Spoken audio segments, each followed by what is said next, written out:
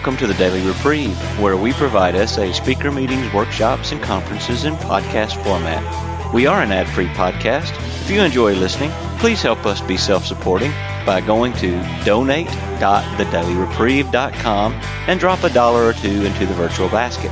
Please consider donating monthly by clicking the Donate Monthly button. However, one-time donations are always welcome. Just click the Donate Now button.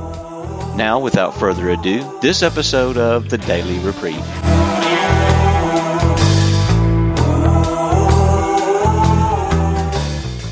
As you all know, I'm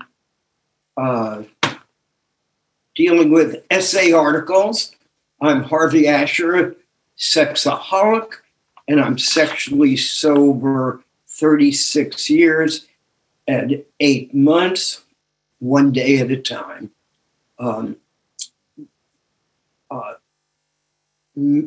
Almost 6 months ago, Malcolm, who's on this call, kept bugging me about doing a weekly talk. I was very reluctant, and through perseverance, he finally got me to do it. I wouldn't call it reluctant. I would call it more resistant. Okay. And since he said that, let's use the word self-will. It was like this. No, I tried that. No way am I going to do this. And as soon as I surrendered and said yes, the idea came to me to read the articles that I had written over the years for the essay, to read it directly out of the article, not comment on it, and then leave the rest up to you all for questions and answers.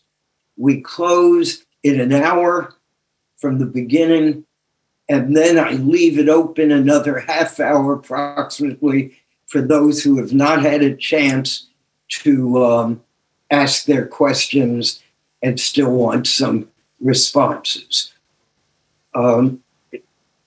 Today we're doing one called Surrender to the Process. Now, this was written in March 2014. Surrender to the process. The other day, a friend called me with a question. He said that at an essay meeting he attended that day before, he discovered he had the most sobriety in the room. He asked me whether he could learn anything from a meeting where he has the most sobriety. I told him that no matter how much sobriety I have, God is able to speak to me through other members with less sobriety. Then I shared with him the following stories. In the past, I attended an AA meeting in the center of a rough area of Nashville, not far from a homeless shelter. Many homeless people would come in off the street to attend the meeting. One day, a disheveled man came in, probably drunk, and he began to share. I didn't give it much thought to his share until a few weeks later, when I was driving with my sponsor back from a meeting, and he began quoting from the homeless man's share. I looked at my sponsor with bewilderment. I asked, "How can you remember what this guy said?" He was probably drunk, and he came into the meeting only once. My sponsor said, "I never know who God will choose at a meeting to send me the message I need to hear that day. Since I never know whom he picks, I need to listen to every word everyone says at the meeting. Next, I told my friend about an event that happened to me the week before he called me. I had been at an SA meeting, and just like him, I noticed I had the most sobriety in the room. In that meeting was a young man who had 9 days of sobriety. He talked about how wonderful it was to be sober, and he was so excited to share his recent realization. He had discovered that the only way for him to stay sober was to surrender to the process. I was mesmerized. God at that moment spoke to me through a 9-day sober man. He helped me realize how I have remained sober over the past 30 years. I often wondered why some members struggle with sobriety while others are able to stay sober. I know it could not be that God loves me more than he loves other people in the program. The God of my understanding gives grace to all. But at that moment, through that newcomer's share, I realized the answer for me was that I have surrendered to the process. And I was also reminded that I can learn new and important information from members with less sobriety. So I asked myself, how have I surrendered to the process during my time in sobriety? Following are some examples that came to mind.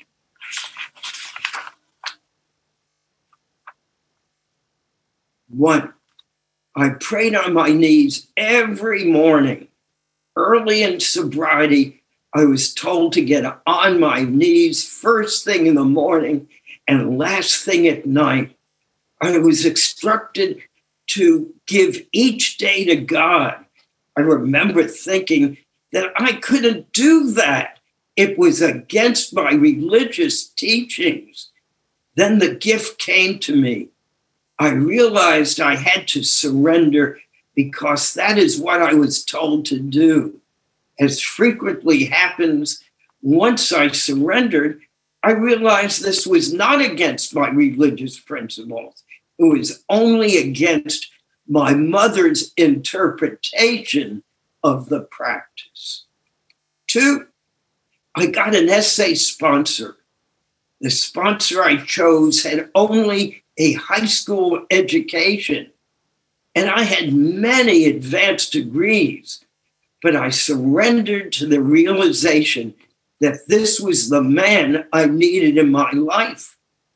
As it turned out, the sponsor would often say to me, Harvey, someday your intelligence might catch up to your education.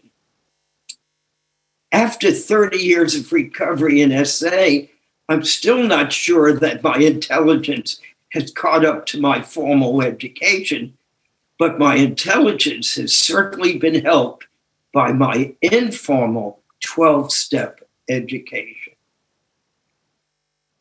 3, I gave up my secrets in step 4 and 5.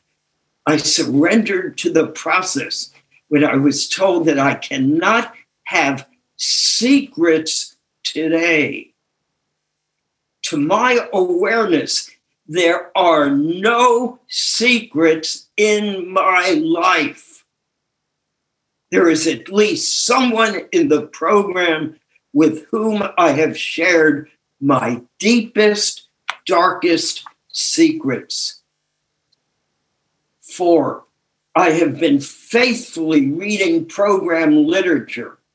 I surrendered when I was told to read 1 page each of the AA-approved literature and SA-approved literature every day. I've continued this process for the past 30 years.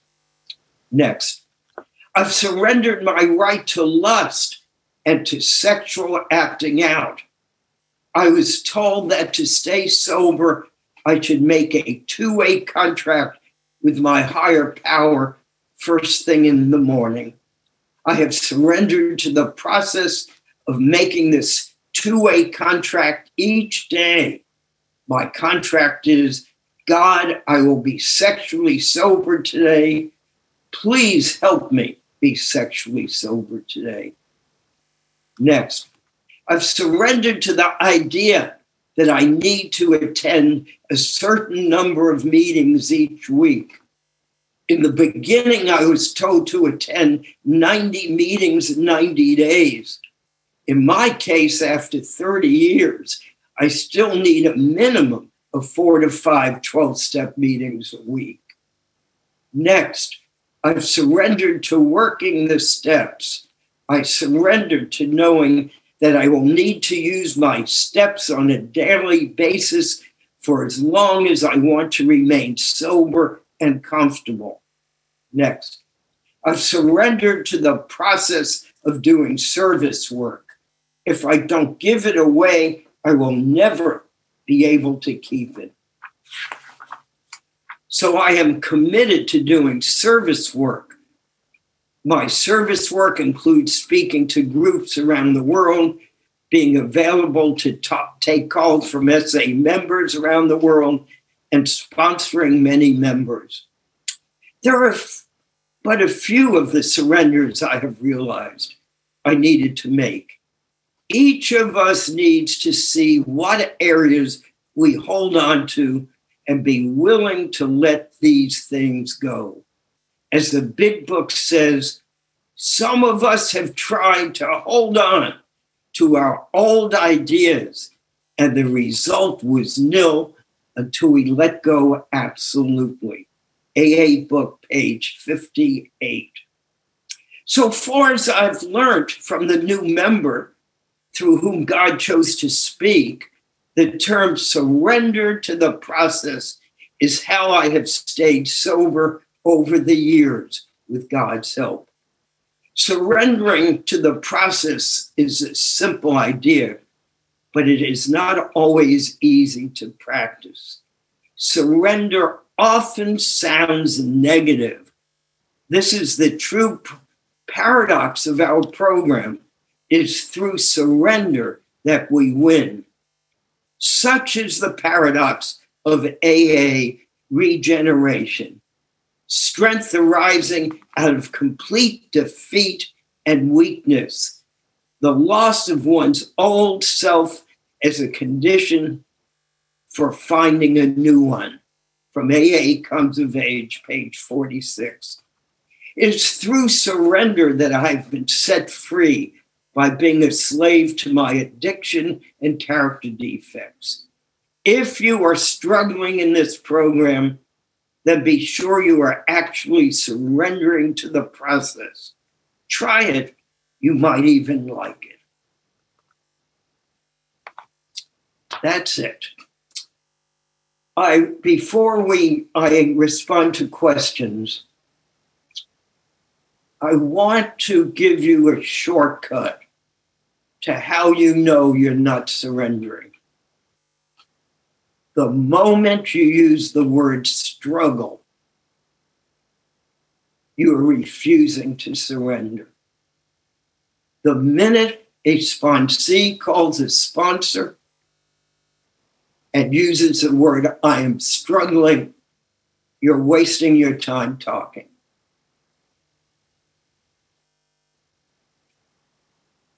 The struggle means the person isn't ready to let go of it yet. So why hit your head against the wall? You can't convince anyone of anything, especially addicts. So be wary of the words you use with yourself or with other people when you say you're struggling. Struggling is a total waste of time because you will always lose. Why will you always lose if you struggle? Because the brain has one intelligence. So if you have a high intelligence, your addict, which lives in your brain, has a high intelligence. If your intelligence is average, your addict is average. But usually addicts have a very high intelligence. So their addict is very intelligent, as intelligent, not more intelligent, equal intelligent, since it shares our brain. But what's the difference? The addict always lies to us. So it's as intelligent, but it also lies. So it always wins. The minute you're using your mind to fight, to struggle, your addict has to win. Now, how does it lie? How does it lie? It lies through truth. How can our addict lie through truth? It sounds crazy. Because it does. It tells us these simple facts, like how in the world can taking a second look hurt you? Logic, it's not logical. It can't hurt you taking a second look. It forgets to tell you that once you take that second look, the phenomenon of craving begins. And then you got to take the third and fourth, and then you start following the person down the street. There's a story someone with long-term sobriety tells. Used to be from Nashville. And he saw a woman in a car, and their eyes met. He was in his car, she was in her car, their eyes met. And he decided she was giving him a signal that she wanted to get together with him. So he followed her right to the police station. See, his brain lied to him. His intelligence took that knowledge. She saw his eyes. And then the addict makes this little lie based on the truth. She looked in your eyes in the next car. And then it says you could follow her. Okay? So in the program, we learn not to listen to our brain because we'll lose.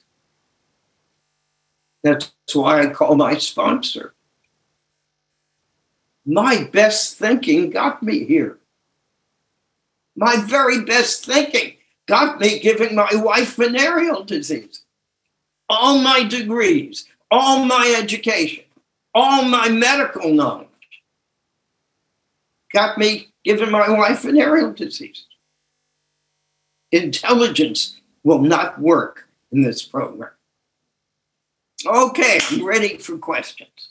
Thanks, Harvey. So my question is for me, the two key concepts of recovery are surrender and acceptance, and they are the magic of recovery. But very often, and we hear this all the time, people walking into the room, the language of surrender doesn't make sense. No one understands what surrender is. Now, this article that you've written is actually a really good opening. Maybe hopefully this recording will also be in the future opening to explain to people what is surrender on day one. But how would you explain surrender to a newcomer on day one? That's my question. You don't have to, because they've already surrendered by coming to the meeting. So all you have to say, hey, something happened, you came to the meeting. That's surrender. They couldn't do it themselves.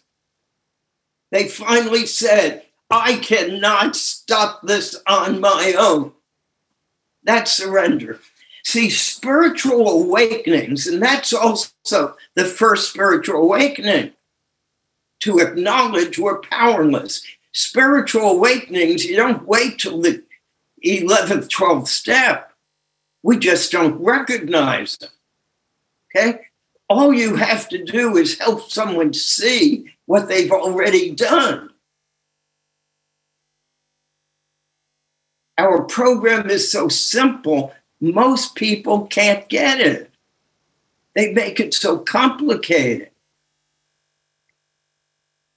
Okay? Did I beat around the bush, or did that help? That was great. Thank you. So the first question is, someone's asking about surrendering ego, specifically with relation to the amount of sobriety that we have. You know, we've all heard it, people walking into a room and now they have a couple of years sobriety or even more, and, you know, feeling like they've now got this in the room. Like, how does one surrender ego?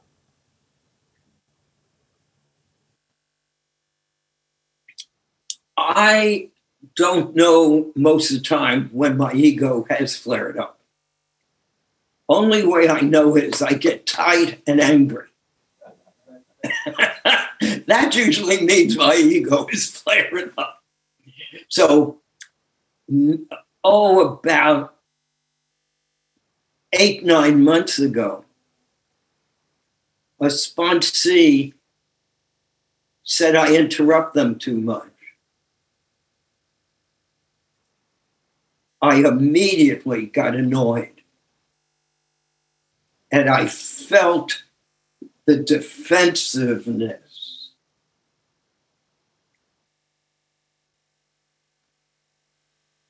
That filled my body. This is what ego does. How dare he say that? I've spent hours and hours with him. He asks me questions, then he says something, then I'm responding. How dare he say that to me?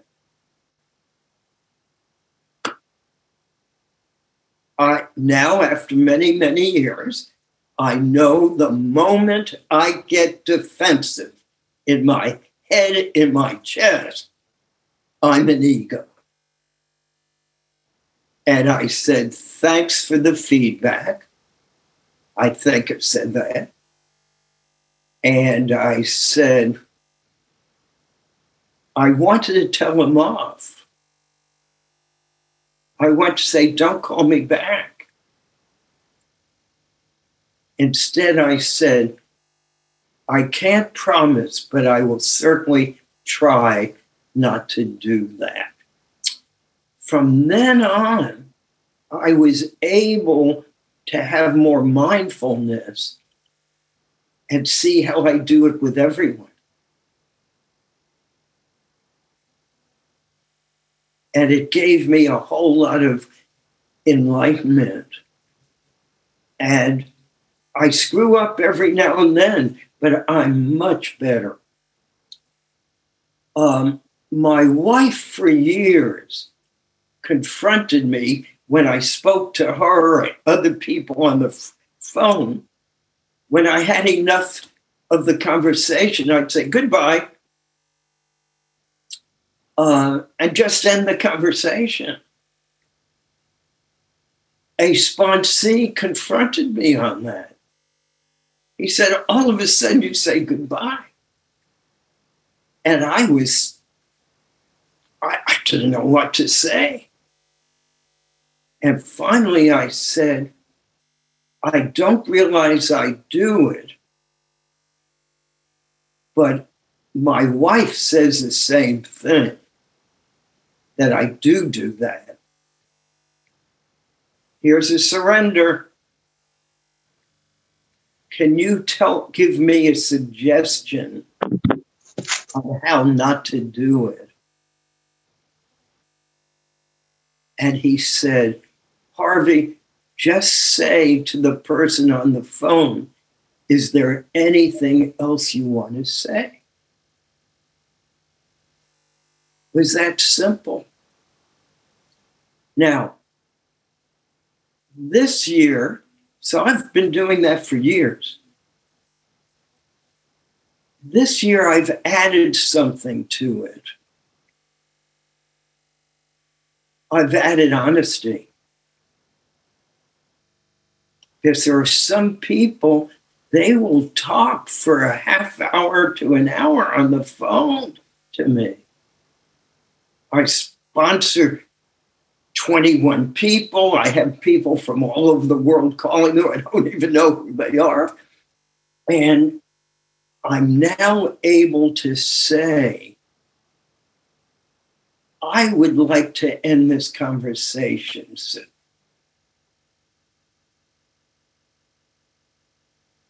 And not make any excuses. It's been very freeing for me. Another surrender to tell the truth. Okay?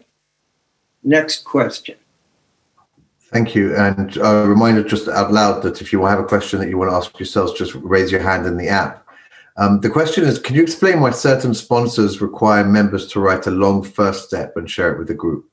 Haven't we already earned our seat without this apparent initiation ritual?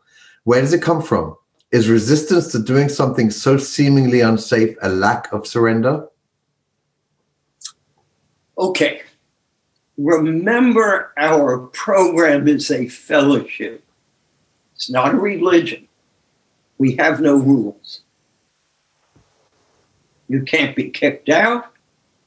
We have no leaders. It's a fellowship of men and women who share their experience, strength, and hope. So I'm going to give you a little inside information. It's a myth giving a first step to the group of people. It's a later addition in SA. None of us did that in the early years, to my knowledge. I shared my first step with my sponsor. That was it. So much of what happens in the fellowship are individual groups dealing with things. So I got a question about people giving their qualification at each meeting. You go around the room, I'm a sexaholic and my disease took the form of et cetera, et cetera. Okay. And people will go on for 5 minutes telling what it is. And the guy said, do they do this? Is this everywhere in America? And I said, well, I can't speak for America, but I can speak for Nashville. We give our name and our sobriety date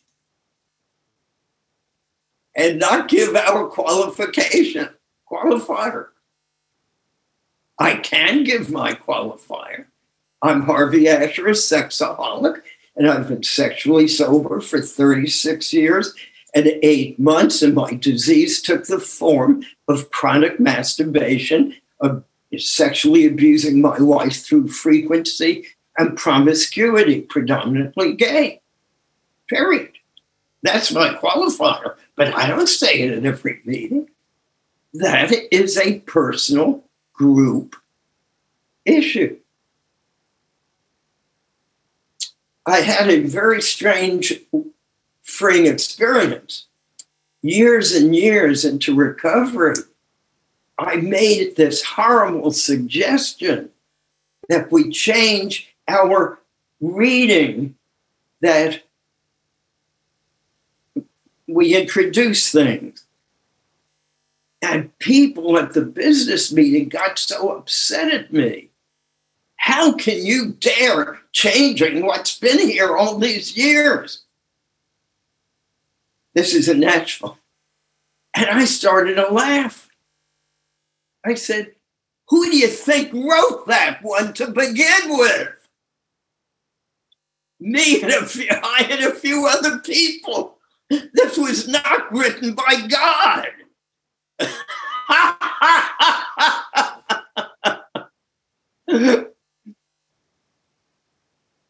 Over these past many, many weeks, my theme is the same. This is a fellowship of men and women who share their experience, strength, and hope. That's all it is. It is not a religion. And when it says we had to let go of our old ideas, it doesn't mean to let go of your old religion. But an old idea is, well, this is how everything's done. Our program's done the same way. No, this is a spiritual entity. It is not a religious entity. Religio, rules, laws. No, we're not that. We're a group of drunks. And I will tell this story over and over again that my sponsor said over and over. God tried everything to sober up alcoholics. First, he tried ministers, rabbis, imams through religion. That didn't work. Then he tried social workers. That didn't work. He tried doctors. That didn't work. He tried psychiatrists. That didn't work. He was about to give up when he finally said, I'll try one more thing. I'll let one drunk help another drunk. And that worked.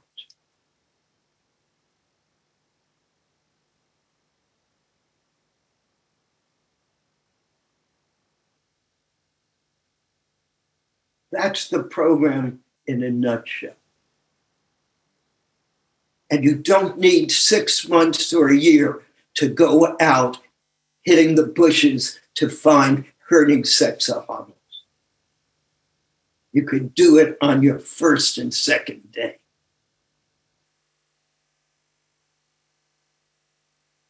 One drunk helping another. Ebby hardly had 6 weeks, who knows how long, when he went to visit Bill W. and help Bill get sober.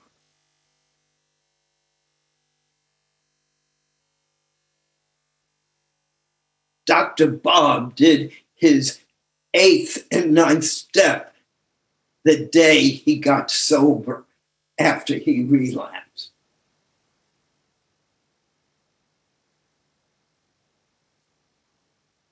I'd like to knock every myth out of this.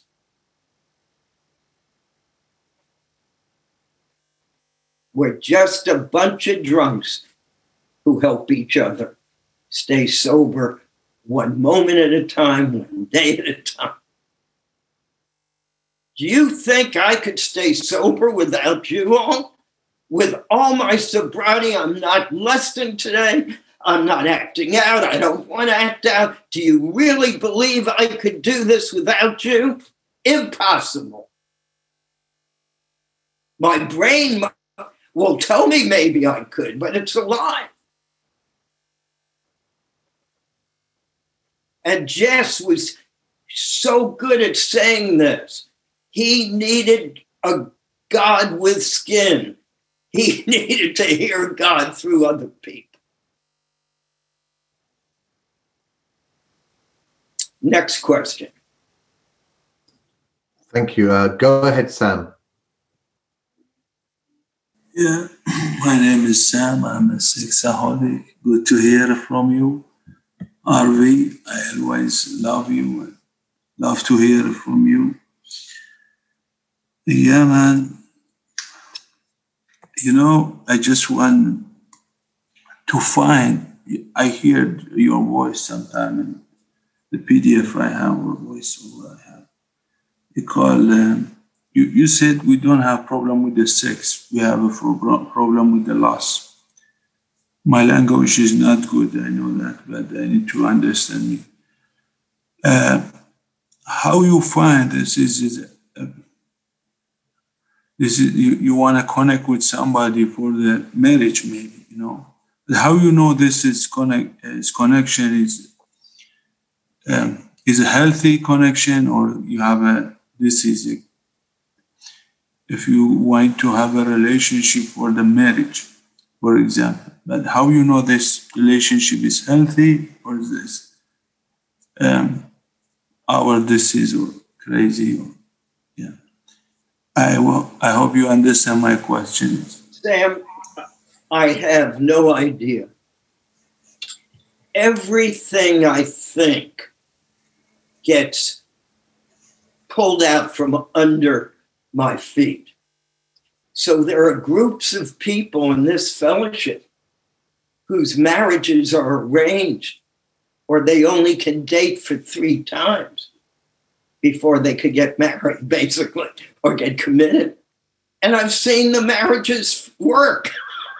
And then I've seen marriages where people have gone exactly by the book and this and that don't work. I've seen every combination and permutation. I still do sponsor him a decade, almost 2 decades now. He had a beautiful program, has a beautiful program. But after 6 months of recovery, his first wife divorced him. She couldn't handle him being recovering. The dance changed. I can't figure this stuff out. But what is the motive? Always the motive. And what is the interaction with our sponsor and our step work? That's very, very helpful. I've asked my sponsees, it's nothing about sex. It's about AA that I apply to SA. Don't make any major decisions during your first year of sobriety. You're still crazy acutely because the chemicals takes about a year for the brain to start getting there, at least. And I go according to what AA said. You know, we have a 85, 86-year history in AA. Many people forget the basic text of the AA books. And I suggest people go to, if you're not an alcoholic, go to open AA meetings too. We just don't have the depth in SA yet. SA is basically still stuck in the first 3 steps. Very rare. You hear at meetings about the 11th step in meditation and 10th step issues and 12th step issues. It's usually always the first 3 steps and maybe some of the 4th step. So we're still a young program. You know, Roy started it in 1976, but it really didn't get going till 1983. When Jess that year came in, I came in the next year. So we're still a group of pioneers.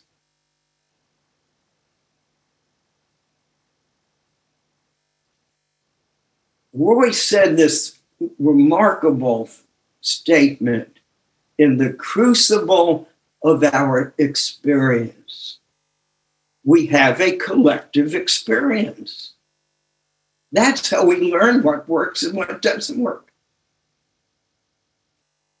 I hear things in this program where people call themselves sober, in marriage that would be totally not what I could do. And yet they do it. There are people in the program who could watch nudity if their motive's okay on regular movies, if they're not looking at pornography. I can't do it successfully. I get too uncomfortable. So that's why to thine own self be true. You examine your motives, you talk to your sponsor about it.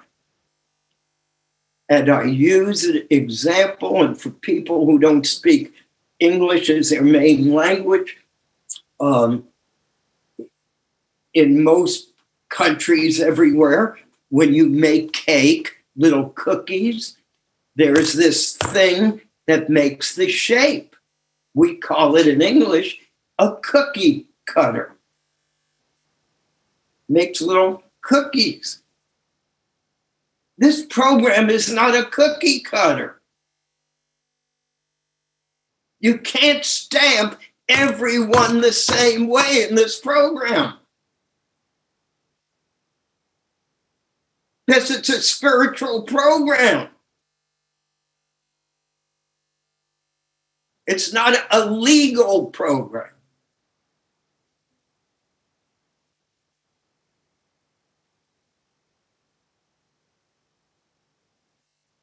So, if you wash yourself one time in your private areas, okay.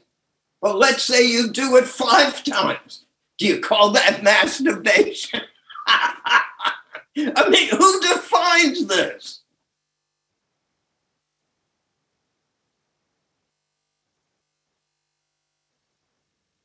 But I know if I did it 5 times, that's no longer washing myself. To thine own self be true. Very difficult because we have so many people in this program, unlike AA, who are so religiously oriented. When we first started in when I came in 84, I'd say 50%, 70% of everyone who came in were clergy or clergy related. We have a very fundamentalist Christian, Jewish, Muslim type of orientation. Very fundamentalist. And it gets carried over into a spiritual program that won't work. You could have spirituality with religion. You could have spirituality without religion. But spirituality and religion are not synonymous. It doesn't mean religion isn't good. It's just not synonymous.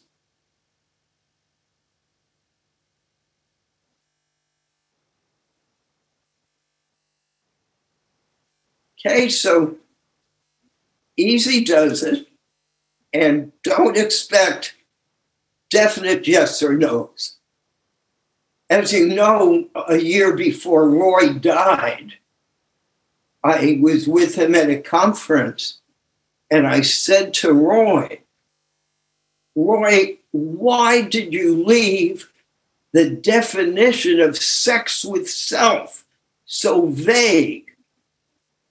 You were so specific about the definition of marriage, but you were so vague with the definition of sex with self. I mean, people, you could get away with wild stuff in this program with sex with self. If you're a voyeur, you could be standing in front of a window watching a woman or a man undressed, get stimulated, and say, I haven't touched myself. I'm sexually sober. when you're drunk out of your head. So I said to him, how come it's so vaguely defined? And he shocked me. He said, because this is not a religion. You cannot dot every I.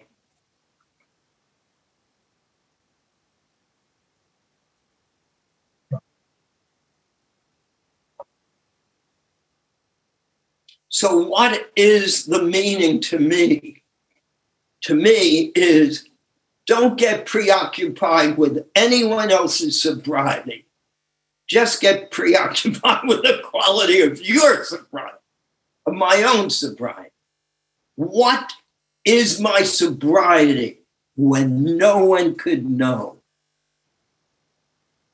When it's impossible for anyone to know what's in my head or what I do in the shower? What is my sobriety?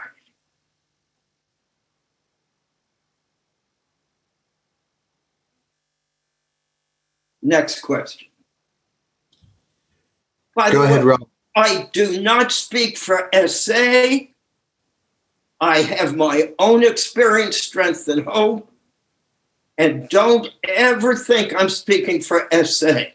I'm speaking for a man who has had these ideas and actions and behaviors for over 36 years, and it has worked for me. Worked for me.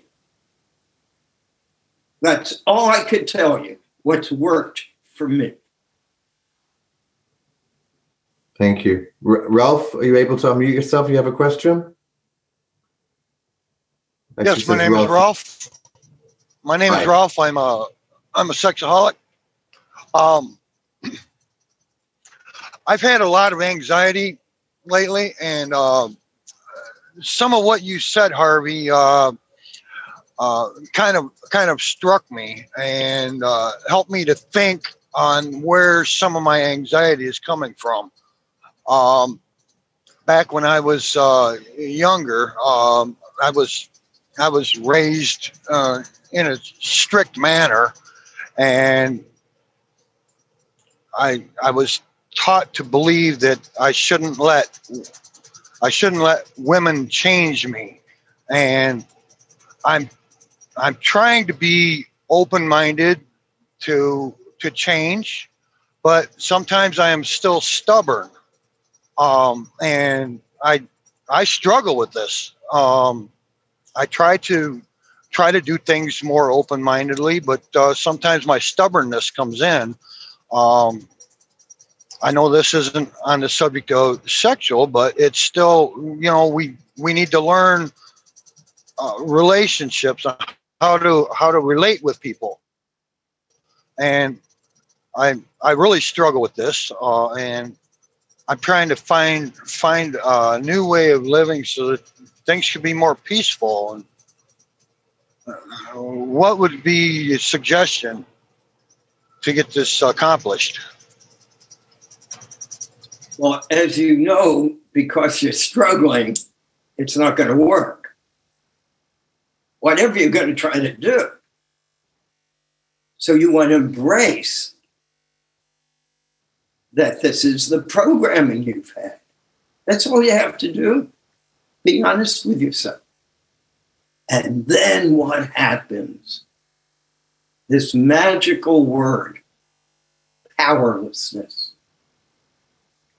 I am powerless over my way of thinking about women.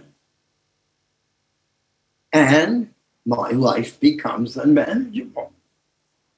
And then you merely do the steps on it without any kind of perceiving you're going to be cured. You just do the steps on it. You write how your life gets unmanageable from it. You write the different ways you're powerless over this. You start getting in touch with the insanity behind it. The classic step work. You come to believe a power greater than yourself can restore you to sanity. See, we can't ask God, or whatever this God is, to restore us to sanity when we don't acknowledge we're insane. And it's very difficult when the insanity has been handed down from generation to generation. And I'm a good example. I did not have a God of my understanding. I had a God of my mother's understanding. And she had an insanity about God. She had the God that if you don't eat all your food, Harvey, God will punish you. Harvey, if you laugh in the morning, God will make you cry at night. One thing after another. And so it became part of me. And I chose to let go of my old ideas that can never be totally erased. That's part of my acceptance. I am so programmed. It's cellular. And I accept that. But it doesn't control my life today. Because through the 11th step and mindfulness, I could see it rather than participate in it. Oh, there's one of your mother's messages again. Okay.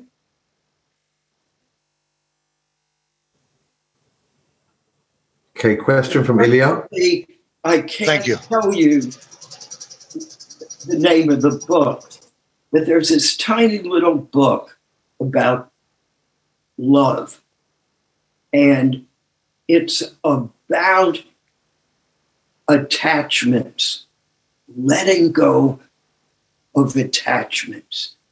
You cannot let go of attachments until you're able to see all the programming that your family put in, that religion put in, that society put in, and that culture put in. Once you see it, you don't have to let go of it. But you know it wasn't you. It was a programming put in. Then I could say, I like that one. I'm going to keep it. Or no, that doesn't apply in my life anymore. I'm going to let that one go. Okay. Next question. Was that book The Way to Love, Anthony DeMello, or was it something else? I can't say, but you're reading my mind. Okay. Now, first of all, I can't say, because it's not AA approved, SA approved literature. But the second reason is it took me 30 years to go against my old learning, programming, and read material from other religions. And so we can't recommend books because people might just not be ready to read material by clergy who are not of their particular religion. We have to be real careful in recovery not to push books that are not AA or SA approved, in my opinion.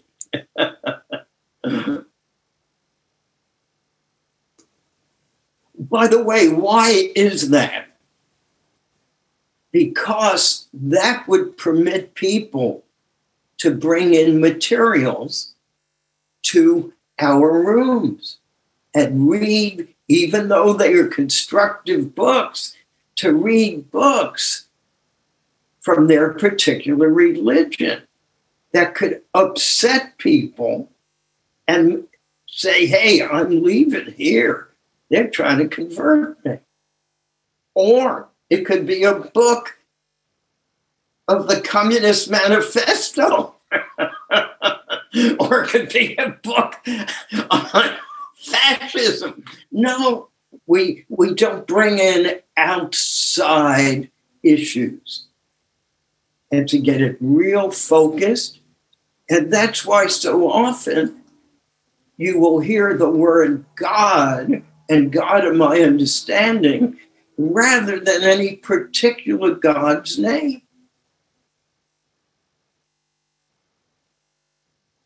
And it's not necessarily because of someone else in a religion that's not that religion will get upset. It's that many people have religious abuse issues from their own religion, and hearing certain words trigger it off. So we just don't get involved in outside issues. That's why the traditions are so important.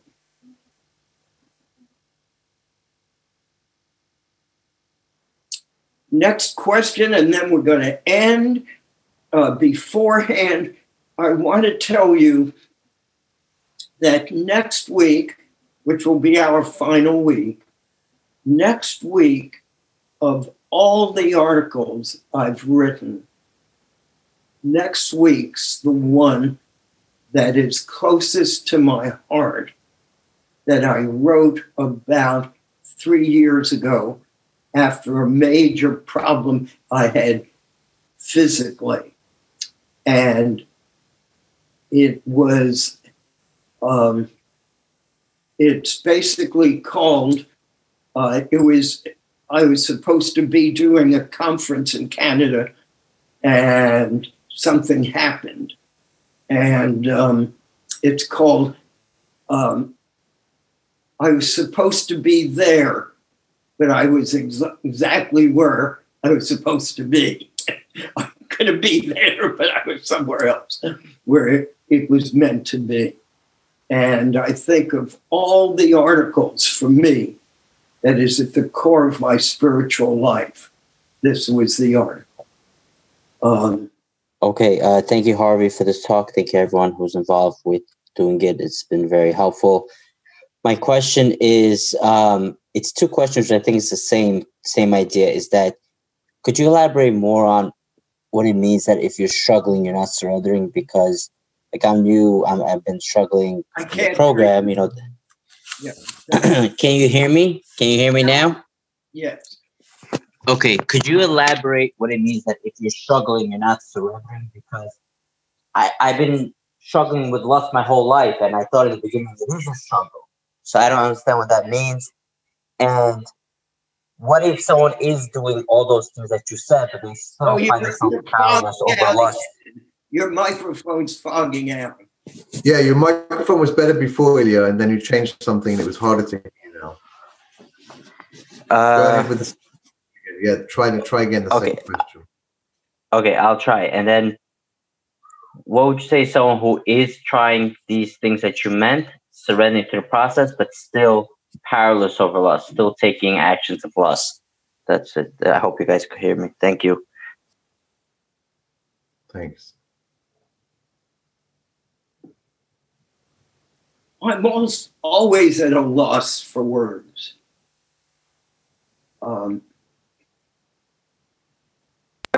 Taking actions of lust. Because it's a one day at a time program. And if it can't be done for a day, you do it 1 hour at a time. But 1 hour, we could surrender. How do we surrender? How do we surrender? It means that within us, we say, I'm powerless. I cannot stop. I've tried it on my own. I need to reach out. I surrender that I can't do this by myself. Now, let's say every hour you're calling someone up. Jess would say we could always out-pray, meaning especially the 18-wheeler. We could always out-pray the lust thought. If it comes in 10 times, we could do one of our 18-wheeler things 11 times. But let's say it's not working. Why would it not work? Because the disease has gotten too advanced. So some people have diabetes. All they have to do is go on a diet and it gets better. But some people need oral medication and it doesn't work. Some people need insulin. That might not be enough. Others might need an insulin pump. Okay? If it's not working, you know you need more medication. And for us, some people need to go to treatment programs. They cannot detox on the outside. Some people need to be, in my opinion, chemically castrated. They need more than just the meetings. This is a true disease. It's a true disease. It just depends on the dosage of the medication. And the most important 5 paragraphs of the big book, before it mentions the steps in chapter 5, it says we have to be willing to go to any length. Have to be willing to go to any length. So to answer Ilya's statement, you're not surrendering. I'm not taking an inventory. I'm trying to build on your, I don't know you, but you continue to struggle and not surrender.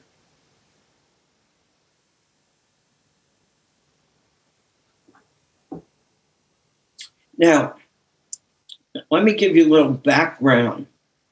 Sometimes, see, we're all addicts. So our egos, especially sponsors' egos as addicts, can get in the way. And a sponsor could say, oh, you need to do this, you need to do that, you're not listening to me, if you do this, you do that. The sponsor is not surrendering that you need more than him and more than meetings. See, sponsors themselves have trouble surrendering. If someone keeps relapsing,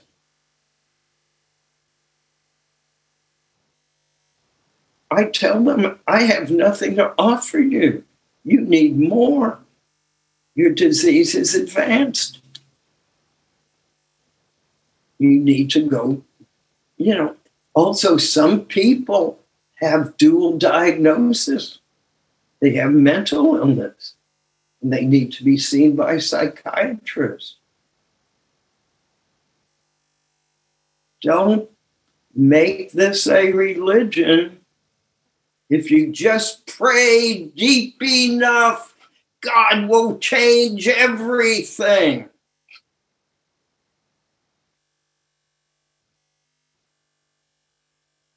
No, God had someone discover insulin. It's our job to take the insulin. But don't pray and say, God, remove my diabetes. You're going to be in a lot of trouble. And say, I don't have to go to my doctor and get medicine.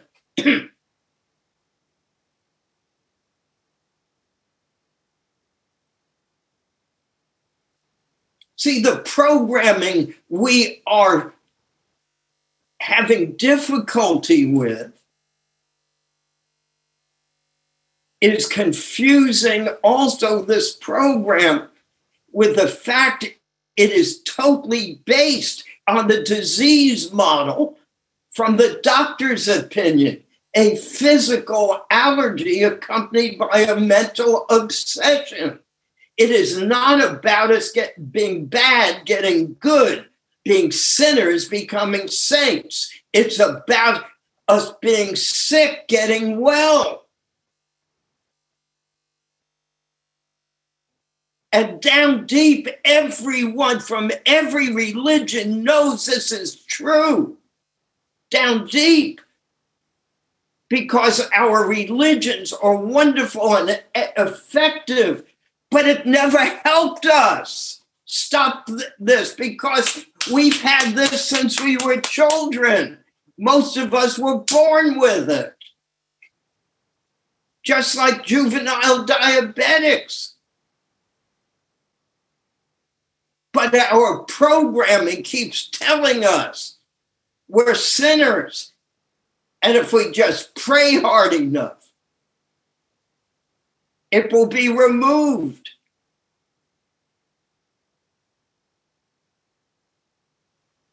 Well, I wish you luck. Many people, it does get removed through religion. But statistically, they were abusers and not addicts. Once a cucumber becomes a pickle, it can never go back to being a cucumber again. And there are many wonderful clergy who get up at the pulpit and will say, I had this problem with pornography. I gave my life to the God of my understanding, and it's been removed. Statistically, they were abusers. And it worked. But in AA, we call it a real alcoholic.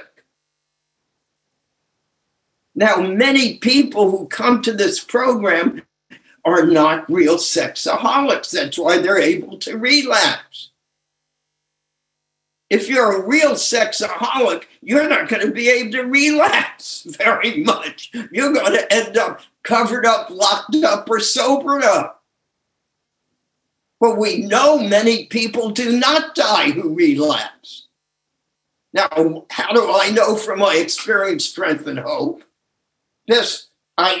From when I came in 36 years ago to SA, and the people from AA who came in, they're not dead. They've stopped coming decades ago. They needed SA to have a safe place to get rid of their shame, to do a true fourth step for them and fifth step. But they're not like me. I'm a true sexaholic. And Bill W. brilliantly says that. He says, and if you could drink like a gentleman, my hat's off to you. Nothing's wrong with masturbation. We're not prohibitionists. Nothing's wrong with, people have been having affairs for decades, or they've been having the millennium. They call them concubines. They call them multiple marriages, biblically. All kinds of names for it. But they weren't addicts. Most human beings have masturbated at one time or the other, and their lives don't fall apart. Not me. I was doing it every few hours. I needed to do it to wake up in the morning and to tranquilize myself throughout the day, and to use it as a sleeping pill at night. Mine was a true drug addiction. And if you could act out, and where's Ilya? If you could do it, my hat's off to you. I think he disappeared. No, I'm here. I heard what you said. It's very helpful. Thank you. And you might not be a sex addict if you're getting away with it, and you're like, no, I'm not getting away with it. That's the problem. It's getting worse. So that's why I'm on this call. So, but thank you. It's been very, very helpful. Your question, your answer. Thank you. Thank you. By the way, there's no shame in going to a treatment program. I want to tell you this little secret. For the first few years, the only people that the AA people dealt with were those, they would send them to the hospital for 5 days for detox. Since this is a true drug addiction, many people cannot get through the detox without a hospital setting. Because, as I've said in other meetings here, it's a true brain drug issue. And you go through a dying experience where the body is signaling you that you're drowning. It's subliminal. And a drowning man will do anything, even bring other people down with him, to not drown. And that's what it affects a part of the brain called the limbic system, our hypothalamus. This is a true abnormality and withdrawal. And Roy, and if you think I'm making all this up, it's in the beginning of the book, in the essay book. He talks about withdrawal, about tolerance. Why do you think it gets worse over the years? As we build tolerance, we need a bigger dosage. What worked last year to give us the same effect, we need a higher dose this year.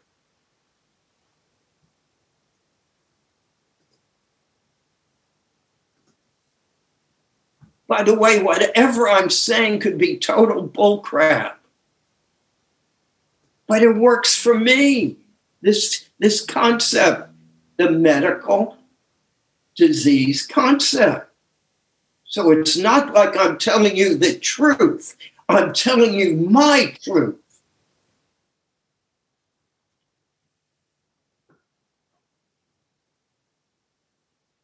I got a question. We have, sorry, Mark, we have a queue of questions. So we need to answer them to be fair. But raise your hand and if we get to it, we'll get to it. Benham, did you want me to ask your question for you or do you want to ask it? Yeah, I can. Thank you. Great. Hi, Benham, brother. How are you? Yeah, how are you? Thank you. By the way, Kyle from Berlin is truly anonymous. We can't tell who you are. I'm teasing. I'm making a joke. I used to wear masks when I first got into AA in the smoking meetings. You could hardly get through it. And people would say, why are you wearing a mask? And I'd say, for anonymity.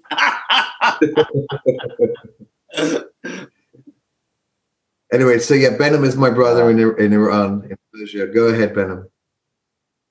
Yeah, thank you, Daniel.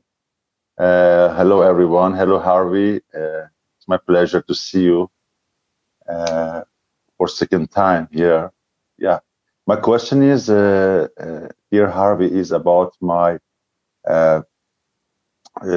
behavior, avoidance behavior pattern that I see and suffer a lot these days.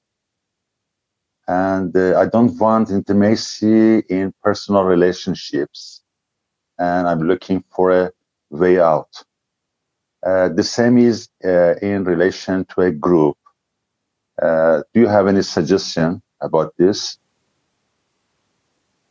I did not quite understand the beginning. It was avoidance of intimacy that yeah. he's talking about. Yes. It's avoidance behavior. Yes, Intimacy. I still do it. Okay? But it's better than it used to be. My sponsor would say, you're better than you used to be, but not as well as you're going to get. I'm in a retirement center. We have our own apartment and we eat with other people, our meals. And man, I shoot right upstairs to my apartment. My wife's staying and socializing with everyone. No, I'm a loner. I've embraced that. And as I embrace it and accept it, I'm interacting better with other people. And I'm going and being with other people more where we are.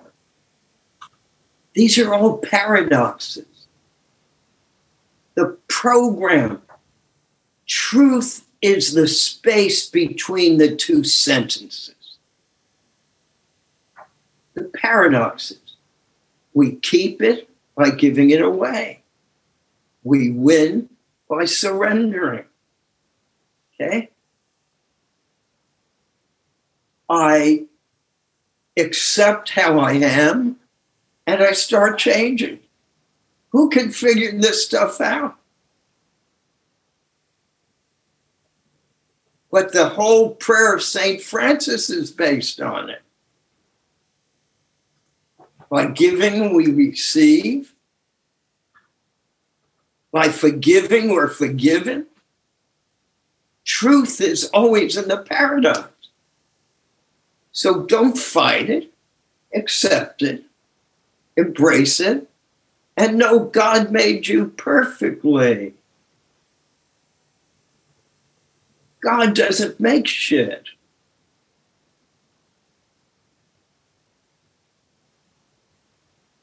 We have a disease that's affected us, excuse my language, but SHIT, it's such a wonderful word sometimes to express what I want to say.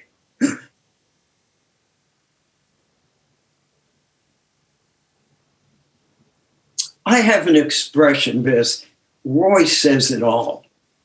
He calls us love cripples. First addict, then love cripple. I think I was born a love cripple and an addict. I think I was born this way. And I say, if it's like a log in the road, if I tripped on it, I don't even know. If I fall on it. When I'm receiving love, I don't even know it. I'm a love cripple. And the more I accept it, embrace it, the more I'm able to receive it. A few years ago, I said to my wife, honey, you never tell me you love me. Now, I was married to her about 58 years at the time. Honey, you never say you love me. She said, I always say I love you. I said, no, you don't.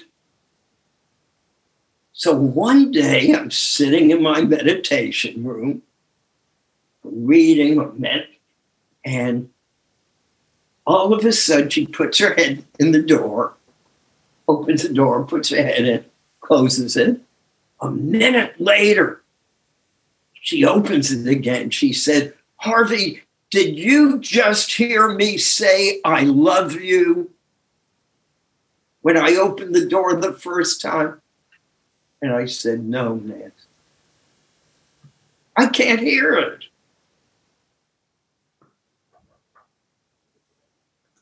But if she gives me a little sly remark, I'll hear that immediately to get pissed at her.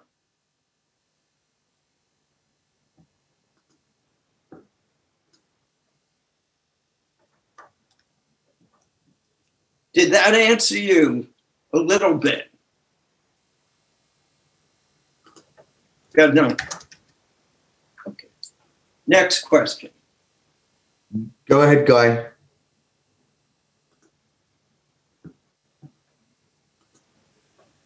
Hi, Harvey. Thank you for this talk. I want to relate on two things. First of all, you were talking about meetings and how in the beginning you had to attend all those meetings.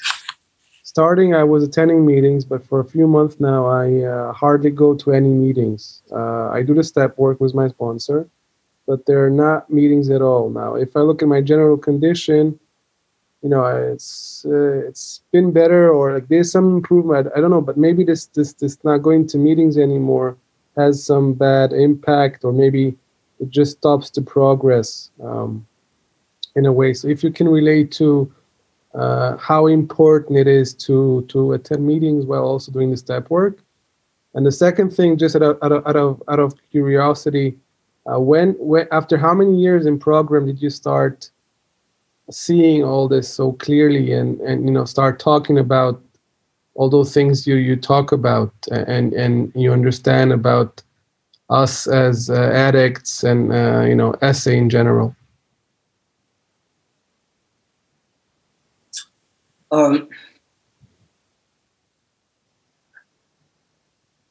COVID has produced a miracle in the world for addicts. It's given us so many more meetings than we ever had. So I'm going to more meetings than I did before COVID because I do the Zoom meetings. So number one, your brain might be lying to you again about meetings. On the Nashville meeting, I live in Naples, Florida now, but about once a day I'm on my regular meetings in Nashville. It's the most exciting thing to see at our 6:30 time Nashville, 7:30 my time, people from England and the East, from India, because it's a good time for them. It's in the afternoon. So there are as many meetings as we want. And I need to hear God talk to me through you all. So meetings are very important. Steps are important. Sponsors are important. But we're a bunch of drunks, so you can't put everything on a sponsor because he could be drunk tomorrow. I could be drunk tomorrow. You can't believe an addict. You know, whenever our mouths are moving, there's a good chance we're lying. That's what addiction's like. So you don't want to only leave. It would be rough if my sponsees only depended on me. Matter of fact, once a week, I have a meeting of all my sponsees. About a half of them will show up at a time. And why do I do that? This, I'm 81. In the near future, you know, I don't know how near, but I'm going to be dead. And I want them to get to meet each other. By the way, we tend not to talk about death. But that's because we have everything backwards. We think God is finite, that we know everything about God, we understand God, therefore he's finite, and we think we're infinite, that we're never going to die. We got it totally backwards. So meetings are very important for me. I used to go to 3 meetings a day my first few years, and then 2 meetings a day, etc. Now I go to, usually a meeting a day. SA and AA are not part of my life. They are my life. Okay, now, with the second part,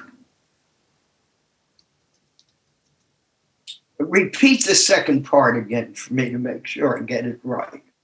Sure. So you got it.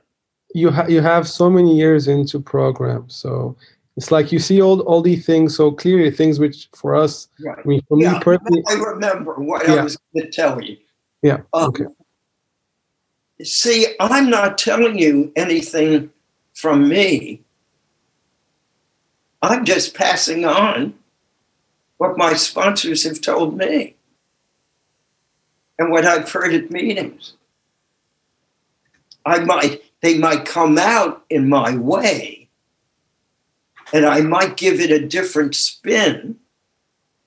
And over the years, as I've been less frightened, I've been able to expand my reading for the 11th step. And I merely share what I'm picking up. You don't want anything original from me.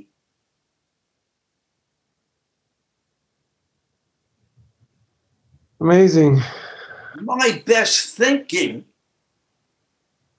is sex.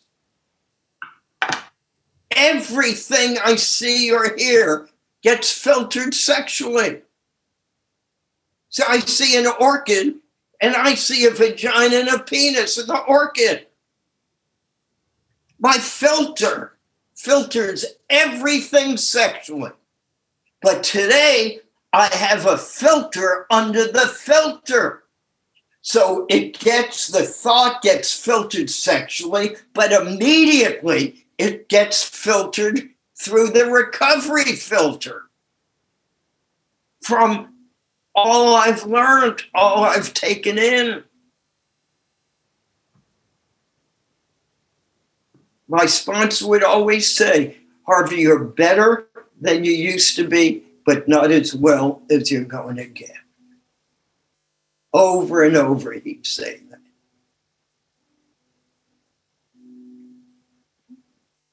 This is a never-ending journey because we have no destination. It's just the journey.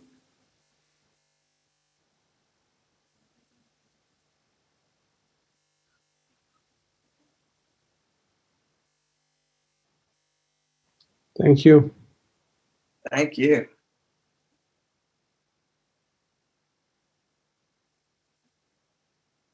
It's up to you, Harvey, if you want to take one more question or not. Yeah. What time is it? Ooh, one more question. Okay, so go ahead, Shia. Thank you, Harvey, as well as for the whole speech. It was very unbelievable, overwhelmed. Okay, one second, give me 1 second. Yeah. Again, last week, I just follow up. Last week you mentioned you was questioning about the pain, and you explained it to me very good. That it's fake, it's not true. I don't have the pain now, and I don't have to have. No, you're going to have to stop and slow down and say what you said very slowly to me, so I could hear it. Okay. My question is like this. You mentioned to me last week, I was questioning about when I listen to other people's pain, it takes me over, and you explained it to me very well last week, that it's not my pain, it's other people's pain, and I can't sit with it, and it's fake, right? It's not true. That now I don't have pain. It's other people's. It's not my pain, basically. It's not my pain, and I shouldn't let it into me, but it's going to take me over, and it's going to be the same thing as fantasy, same fake thing. I got it. The only problem is, but I still feel you're right with that point, but I still feel myself. I feel pain. It's a real thing. I do feel it. If I do feel it, So what should I do with it? I do have it. It's interesting you said that, because I heard someone talk at Share. It was one of the best essay shares I ever heard, but it kept talking about pain. And I contacted the person, and I spent an hour with him and his sponsor on just that subject of pain. Just that subject. And I'm going to say it to you. If you're experiencing terrible pain, emotional pain, and all of a sudden there was an earthquake and the doors and walls started to shake, and you had to grab your family and run out of the house, what happened to the pain? Goes away. It's gone. Next question. Where did it go to?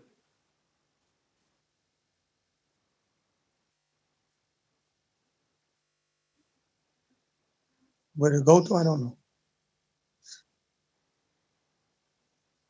Higher power took it away. No, bullcrap. No. God, we bring God into everything. Why did he take it with the earthquake, but didn't take it when you were feeling it? Oh, God. This God gets such a bum deal.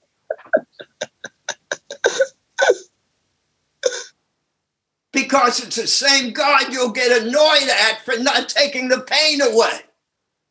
So you have to wait for an earthquake for it to take it away. No, we're not going to God right now. We're going to the same thing as lust.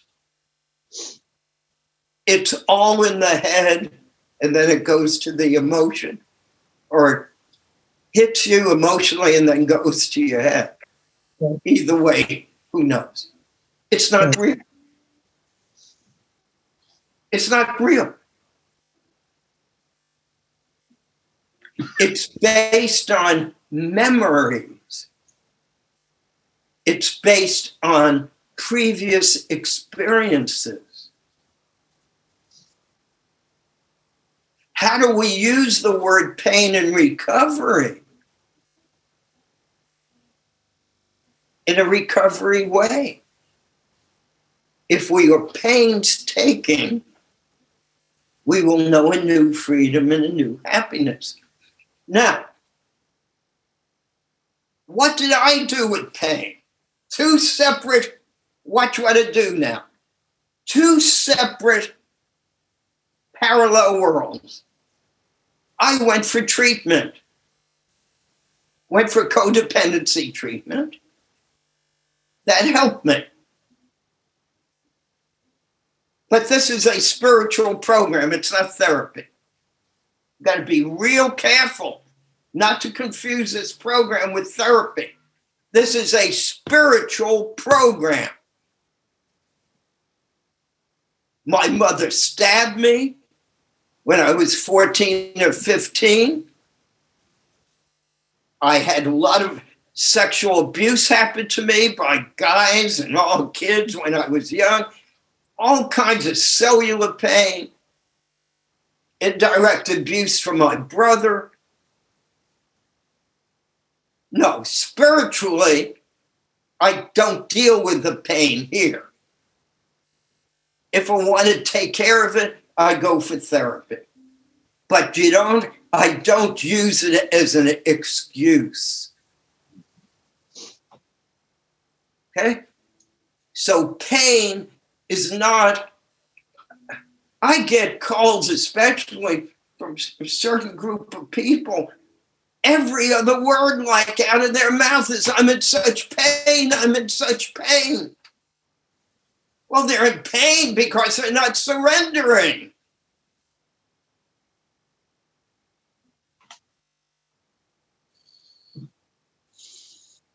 That's what gives me pain. I'm not going to let that person say that. That hurt me deeply. I got to get back at that person. So it turns into anger or fear, whatever. We don't act out today if our ass falls off. That's how they say it in AA. It doesn't mean we don't go for therapy. If we have chest pain, we go to a doctor because we could be having a heart attack. But this is a spiritual program. It's not about our pain. It's about how to love other people. And even if we have to act as if.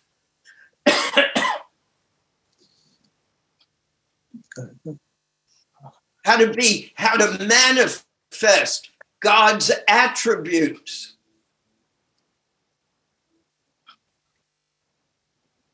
Not to be in selfishness, self-centeredness. That is the core of our problem. Driven by 100 forms of fear, self-delusion, self-seeking. We step on the toes of others and they retaliate from the big book. Well, a lot of times pain is self-delusional. Time and again, people call me, oh, my wife just gave me such pain, what she said. I'll say, what did she say? They'll tell me, it was so innocuous. It was, no, she wasn't throwing daggers. I was hearing her throwing daggers. I was seeing her delusional. It's all based on my perception.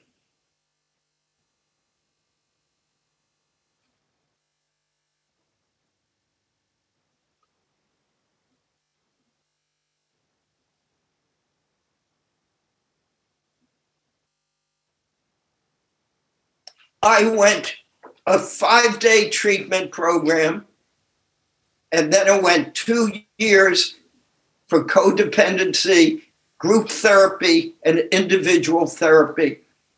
And I, as you can tell, am a talker, and I seduce verbally all my therapists, not into sex, but into what a great guy, pitiful pain I've had.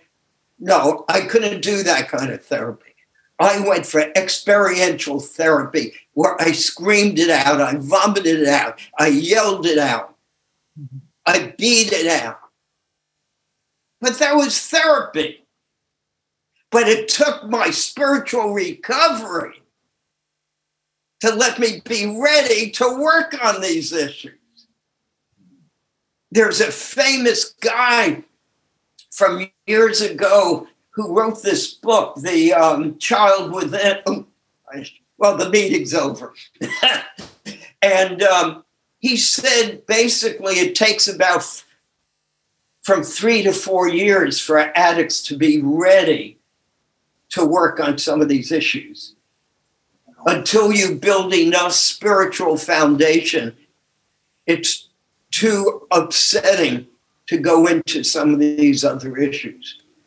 And a lot of times, if you do it prematurely, a lot of people lose their sobriety.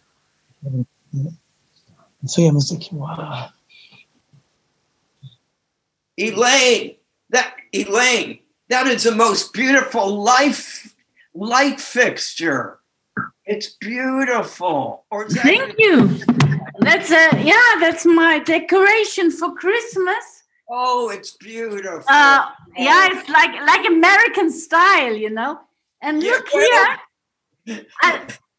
I think Germany was doing Christmas way before America was even around. Is that an example of our ADHD? Look, squirrel. No, Elaine, it's your face. It's your face that's beautiful, that's lit up. Yes, that too. Wow. Now, look how she is laughing and smiling. See, the pain has disappeared. No pain. Erasmus, many of us don't get to see the beautiful Christmas that other people celebrate enough. I've never had a Christmas tree. I've always wanted one, but I've never had one. It's so beautiful.